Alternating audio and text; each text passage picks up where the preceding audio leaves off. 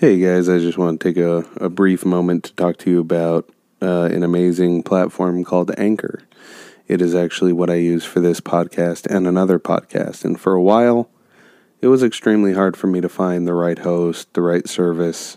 And I was browsing everywhere and stumbled across the app.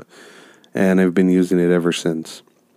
Anchor really is a one-stop shop for recording, hosting, distributing, and monetizing your podcast. I love it because I put, the episodes together, put them up, upload them there, and it distributes them to everywhere that podcasts can be heard and need to be heard.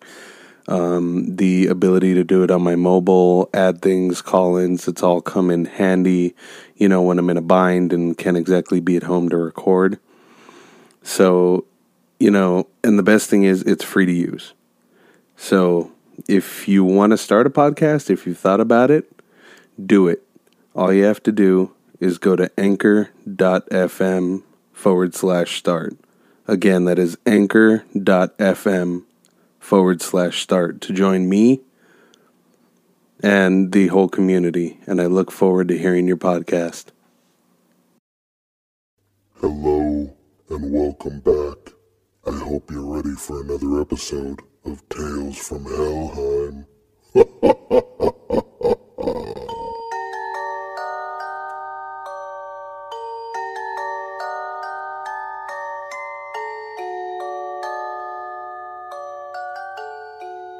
The Yokosuka Banshee. I was serving overseas in the military in Yokosuka, Japan from 2012 to 2014. Since my time there, I was settled and had been there for 2 years and was seeing a very lovely girl named May. May had told me she was pregnant with my child while on my deployment. I took responsibility for my actions, so we started to plan. During the second year of my service, during the winter 6 months since May gave me the news, my ship had been in dry dock for a year. And each ship, depending on how big the ship is, had a handful of duty sections. A group of crew members who watched the ship and took care of it while the rest of the crew was off. So it was my section's turn to watch the ship. During our evening meal, one of my shipmates asked me if I could switch watches with him, being that my current watch was standing in the freezing cold for 5 hours. He thought giving me his barracks watch would lift my spirits up. It did. I took the proposal in a heartbeat. We both let our section leader know of the change.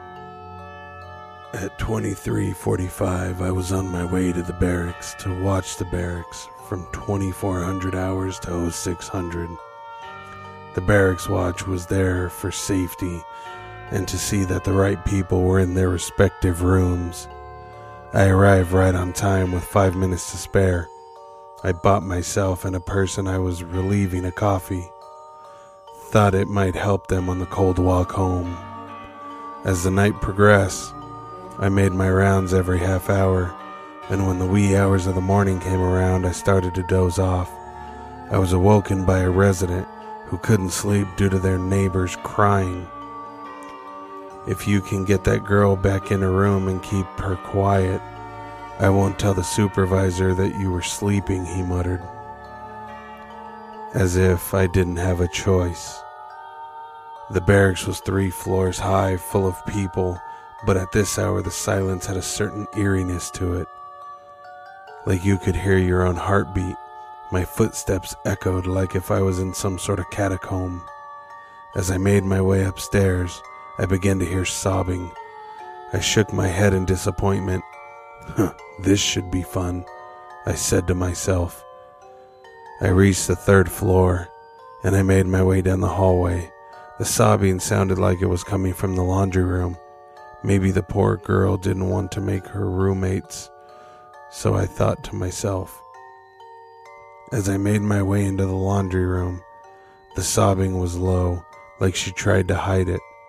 I stepped forward. "Miss, are you okay?" I whispered. I turned the light on and I saw a young girl sitting on the floor, facing the wall, leaning on the washing machine. I asked again, "Miss, are you alright?" I put some strain on it so she may hear me past the sobbing. I still waited for a response, but still got nothing. It was late, I was tired and getting impatient. I got closer to her. "Hey lady, are you alright?" "I think you should call it a night," I yelled as I walked closer. Just as I did, the girl sprung up quickly. She looked sick. Dark eyes, greasy hair. She didn't look happy, like I ruined her crying game. Before I could open my mouth, she let out an ear-shattering scream, and it just kept climbing in pitch. I get closer to shut her up, but the noise was too much. I collapsed, and the last thing I remember was the sickly girl with her menacing face staring straight at me. All of a sudden, I woke up in the office where I watched the cameras.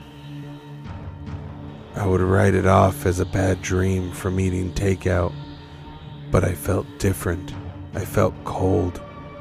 I didn't sleep for the rest of my watch. A week later, I got news from May. She told me that there were complications with the baby. She had a miscarriage. I couldn't help that young girl in my night terror, and the miscarriage could be linked somehow. I'm back stateside now, and the experience has left a major impression on me. Gigs. P.S. I have a knack for running into these strange events.